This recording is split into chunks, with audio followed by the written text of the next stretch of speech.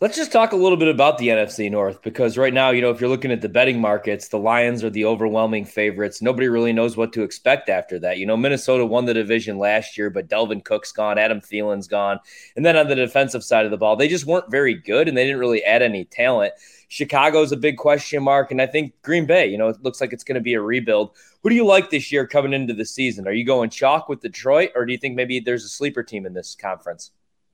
Yeah, I wouldn't call it a rebuild for Green Bay when you look at the NFC North. I really do believe that the Bears are the fourth team in this division.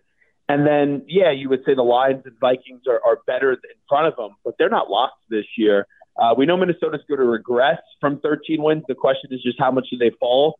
And then everyone loves Detroit. And usually when everyone loves one team, you know that they usually disappoint, especially when that team hasn't got to that level of success that we've expected. So ultimately for the Packers, I think it comes down to the health of that offensive line and then how quickly does it take Jordan Love to really grow up in front of our eyes. And I'm not saying Jordan Love's going to be Mahomes or Lamar Jackson, but remember, Lamar Jackson's first 3 years as a starter won an MVP, and Patrick Mahomes threw 50 touchdown passes and did the same thing. So if you could just get a solid, above-average version of Jordan Love, they'll be able to compete in this division because none of these teams in this division do I really love and do I really trust when you look at the NFC North.